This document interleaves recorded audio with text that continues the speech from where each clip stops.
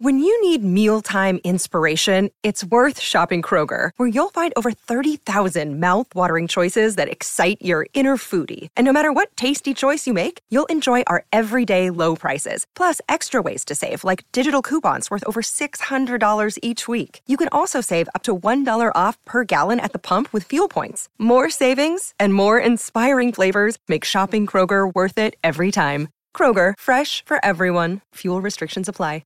Rightio, speaking of Otago dynasties, let's talk to one of their favourite sons, Jeff Wilson, of course, former terrific Highlander and Otago player, and also, of course, a terrific All Black these days, plying his trade with the microphone for Sky Sport, of course, doing a great job on the breakdown, of course, commentary and hosting duties as well. Jeff, good morning to you.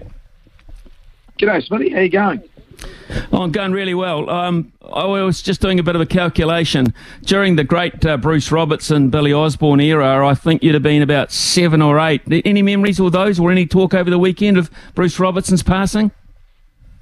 Oh, absolutely. And more importantly for us, he was such a great man to talk to and chat to. And I spoke to him on a number of occasions. And look, growing up, he was it. He was the centre. He was the guy. He had beautiful speed, wonderful skills. Was a great player. And before Conrad Smith, he was the guy. And even then, talk to that generation. My parents' generation, my dad's generation. It was Bruce Robertson, the way that he played the game. So there was absolutely quite a bit of chat. An absolute tragedy to lose him. Of course, our thoughts with the family, but we'll always go down as a fantastic rugby player, but a great bloke. Yep, absolutely. Terrific tribute there, Jeff. Let's get into the action on the field over the weekend, and that was just a bit of a speed bump, wasn't it, for the Chiefs on Friday night? I'm not sure anyone saw that coming in New Plymouth, but it did. Yeah, it was strange. I was there. I was working on the game. It was great to be in New Plymouth at Yarra Stadium.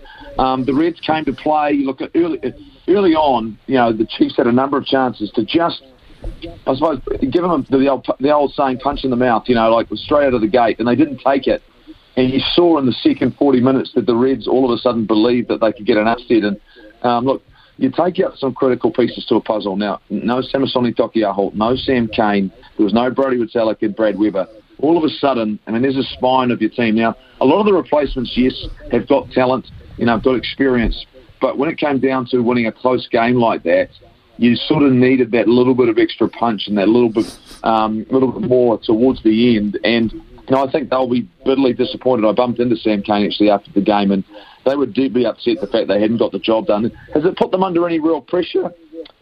Yeah, a little bit now, because they've still got to play the Brumbies, and they've still got a comfortable lead on top of the table. But the reality is their second to last game of the competition is against the team that's sitting just in behind them now, and they'll have a job to do to make sure they get the job done. And that's away in Canberra as well. So all of a sudden, the context of where they're at. Good reality check though, Smithy, that you can't rest on your laurels. You can't. I shouldn't say rest, because a lot of players are getting plenty of that. But you can't sit on your laurels. You've got to go out there and make sure you prepare properly every game. Yeah, absolutely. I get your point in the background there too, Jeff. Very well made. Now here's can we just stay on the Brumbies actually, because the Highlanders were there or thereabouts for about an hour yesterday, but they just faded away in that last quarter. Look, they still weren't very accurate, the Highlanders. I think the Brumbies will look at that game and go, I think they'll count themselves very, very lucky, because the Highlanders had a great opportunity to do exactly what the Reds had done, to get yourself back in this competition, and they missed that. There's just something not quite there this year for the Highlanders, and the group had shown and created enough, but they just didn't show that accuracy and intensity for the full 80. I think this is more testament to the Brumbies. They're a pretty good side. They're pretty. They know who they are. They play some really good football. They've got a little bit of X factor, which is great for them, and they add something a little bit different to this competition out of Australia. So I do like what they're doing, but they weren't great either. They know they've escaped and done well to get the result in the end. Jeff, before we get to the game that I guess was the talking point going into the weekend, and the Crusaders and the Blues, just a word, Hurricanes ruthless in the end, 71-22. I'm I'm more than slightly concerned about Moana Pacifica now. They sit at the bottom of the table, just 3 points. They were very close on a couple of occasions. But is it a case now, we know we're looking for 3 super coaches, could we be looking for maybe 4? Oh, I'm deeply concerned. And it's not because they're not making and trying and making an effort, because clearly they are. You watch these guys out there and they're giving it everything they can. I think they'll do a deep dive and big review. We love a review, but they need one after the season to talk about the direction that they go and how they can get themselves into a position to be more competitive and what it is they're missing right now. And, there's some guys who got opportunities on the weekend, but look, they started reasonably well. The Hurricanes, sort of, you could tell, were a little bit relaxed about the match. Even going into it, there wasn't a great deal of, I suppose, intensity around the stadium. And then when they started to get on their game, it was one-way traffic, and that could have been a lot worse. If the Hurricanes had come out absolutely firing. So they'll have to look deeply, Aaron Major and their crew, and I think even the back room and the board and everything else, to start looking at where they're at now. They're 2 years in. Look, they made a number of changes because pretty much they've rolled out the same team for the first 10 games, and it was going to be a big ask for those guys to continue to play for 3 more weeks. So, look, I agree with you, Smithy. They've got to look at something, and look, ultimately, they're different. They're a different proposition than the Fiji and Drua. Drua have their own player base based coming out of Fiji. Most of these players are New Zealand players or playing in New Zealand, playing NPC, and they sort of play a similar style to everyone else. And I think there's a number of things they'll need to look at to set them on the right path going forward, because clearly it's not quite there yet. No, clearly not. Absolutely. Right, okay, let's look at the Crusaders 15, the Blues 3 in the process. Losing Dalton Popoleki was not a good thing so early in the match, never a good thing at any stage, but to lose him at that point, I think little doubt about that, Jeff, in all honesty. Look, this was really interesting sitting and watching it, actually. I was in Wellington. I'd worked on the Wellington game, the Hurricanes game, and as I was watching this, whether or not it's because there's a familiarity between the two teams, but pretty much they just bludgeoned each other for 80 minutes. The defences were dominant. Took a couple of plays from the Crusaders. Really nice piece of work from Cody Taylor off the back of a line-out drive. And then after a clear knock-on that was missed, the Crusaders got the buffer they needed to be able to shut out the game. If I have concerns, Smithy, there's a lot of quality players in both of those sides, and the attacking game and variation from both teams was lacking. And that's why we saw so few points. The defences were just too dominant. So I think there's some question marks around, I think, both of those sides in terms of their attacking game. But a lot of that can be put down to a desperation on both sides on the defensive side of the game. But look, it took a couple of plays. This is a snapshot of what playoff rugby is going to be like.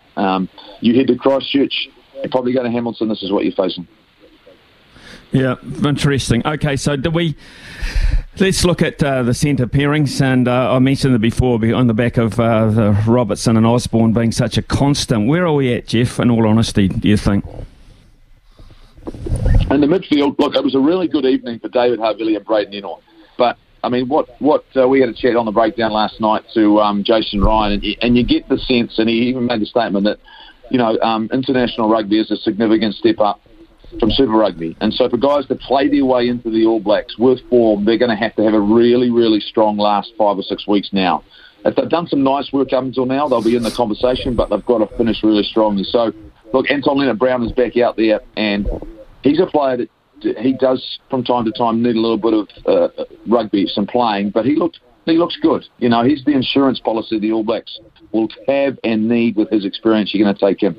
David Havili showed just with that one little touch on the weekend, with that dummy with the one-handed pass that he didn't give, created some space. He started to, in the last couple of weeks, show some really good signs. And then, look, Jordy Barrett probably hasn't been as dominant as I would probably expect in some of his games so far, but he certainly last year showed in the All Black jersey. There's no issues there. The one concern, and I'm not really concerned about Rieko Ioane, because he's playing in a team right now which is not really giving him an opportunity to shine. He's not really seeing any space. They're not creating a lot for him, and like I say, they're being so direct taking away from one of his greatest assets, and that's his speed. And so I think it's very similar to Caleb Clark. You know, they're not seeing opportunities. So I think we know who they are. I just think maybe from the two guys who started last year in the last few test matches, in Barrett and Ioane, it would be probably nice just to see them having a couple of good breakout games and really confirm what we know about their ability. Where do you think Beauden Barrett is with his game? We've had a couple of texts saying that he's just pacing himself through the season. Other people saying he made a mistake leaving the Canes in the first place. In World Cup year, with question marks over certain positions, where do you see Beauden Barrett at the moment? Well, that's a really, really difficult question, because you have to have great faith, and we're just relying heavily on his experience to come through and when he gets back into the All Blacks, be able to turn it on. Sometimes it's just not that easy, and as a player, I know it myself, when you go through periods where you're not being as impactful in the game as you'd like to be. He'll know that he's not being as impactful. Now, there was one brilliant moment where it could have turned the game and given the Blues an opportunity on the weekend to beat the Crusaders with a little chip kick, and then he kicks it again and bounced to the ball, and he could have scored a wonderful try. But is that enough for us to have confidence that, he can turn it on whenever he likes, and can he manage a game? This is the biggest challenge I think they have right now, is selection in regards to actually not necessarily who's going to be in the squad, but who's going to start, and what is it their game? Are they going to just continue on with what they built on last year? But that would mean Beauden Barrett's a fullback, and at the moment, I just struggle. I just struggle to see him as a starting first five or fullback in comparison to other players who are out there. I find it hard to do that. I think some guys have just shown more right now, and whether or not the All Black coaches see it that way, I don't know. But just for me, we need to see more from him, clearly, right? Oh, look, I totally agree. And I also have got to ask the question, because he's probably, as you well know, the most talked about player that isn't playing even at the moment, is Roger Tuivasa-Sheck. Where are we with Roger Tuivasa-Sheck, Jeff? And, the Warriors gave him an early window to come back. I just wonder where the window is at the moment for Rugby and Roger Tuivasa-Sheck to repay the compliment. Yeah, look, these are just conversations I think the All Blacks should have with the Blues should have with Roger, and go, you know what, this is where you sit right now. I find it very difficult to believe he could be selected in the All Blacks if he's not playing, if he's not even in the 23 for the Blues. Things just haven't quite worked out. He just hasn't had that long enough period of time, I think, to develop the skills you need for the highest level. And he's given it a decent crack. And at the moment, if the Blues are in a position where they're seeing better options for them, not just in the starting lineup, but on the bench, then surely they need to be honest about where he's sitting. And the only challenge for the Blues is that, they'd probably like to have him there as insurance, right? Just in case they lost someone. And, if Harry Plummer or Rieko Ioane or, if Bruce Bryce-Heem went down, I think they'd like to have him there.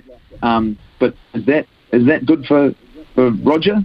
I mean, the one thing I'll say this about him, he's a great professional, and if they think they need him and they have the conversation, and he'll stay on task, he'll keep working, and wherever he goes, look, I believe he needs to get a crack, and if he went back to the Warriors, I think that would be good for them as well. I do too. I really do. I think, really speaking, your heart sometimes, your heart follows your mind in terms of where your future is, and we know where his future is. Okay, just finally, Jeff, your other pet subject, of course, one of many, is basketball. Celtics 76. 76 is 58, so it looks like they're going to win Game 7. Who's your team, and what are you thinking, NBA?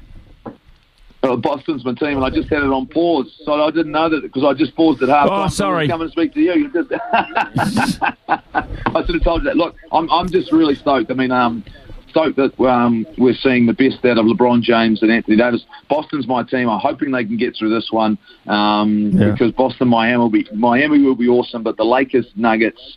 I mean, sometimes there are, I remember, it was getting to the end of Michael Jordan's career. and he wasn't having a real impact on the NBA when he was with the Washington Wizards. We're seeing LeBron James at the age of 38, with this group and with this team have another crack at an NBA championship. Sometimes if you're a fan of a sport like I am, I just want to see the best players play for as long as I can, and that's what we're getting with the NBA. And go Boston! I'll go and catch up on the game. Okay, good luck, mate. I won't tell you the score again. So here you go, Jeff Wilson. Jeff Wilson, thank you very, very much for your summation. I always enjoy your very open and honest views, as I do in the breakdown and everything else, mate. Thank you very much for your time. Enjoy Game 7. I think you might. All right, thanks very much, Smithy. Always a pleasure. Cheers.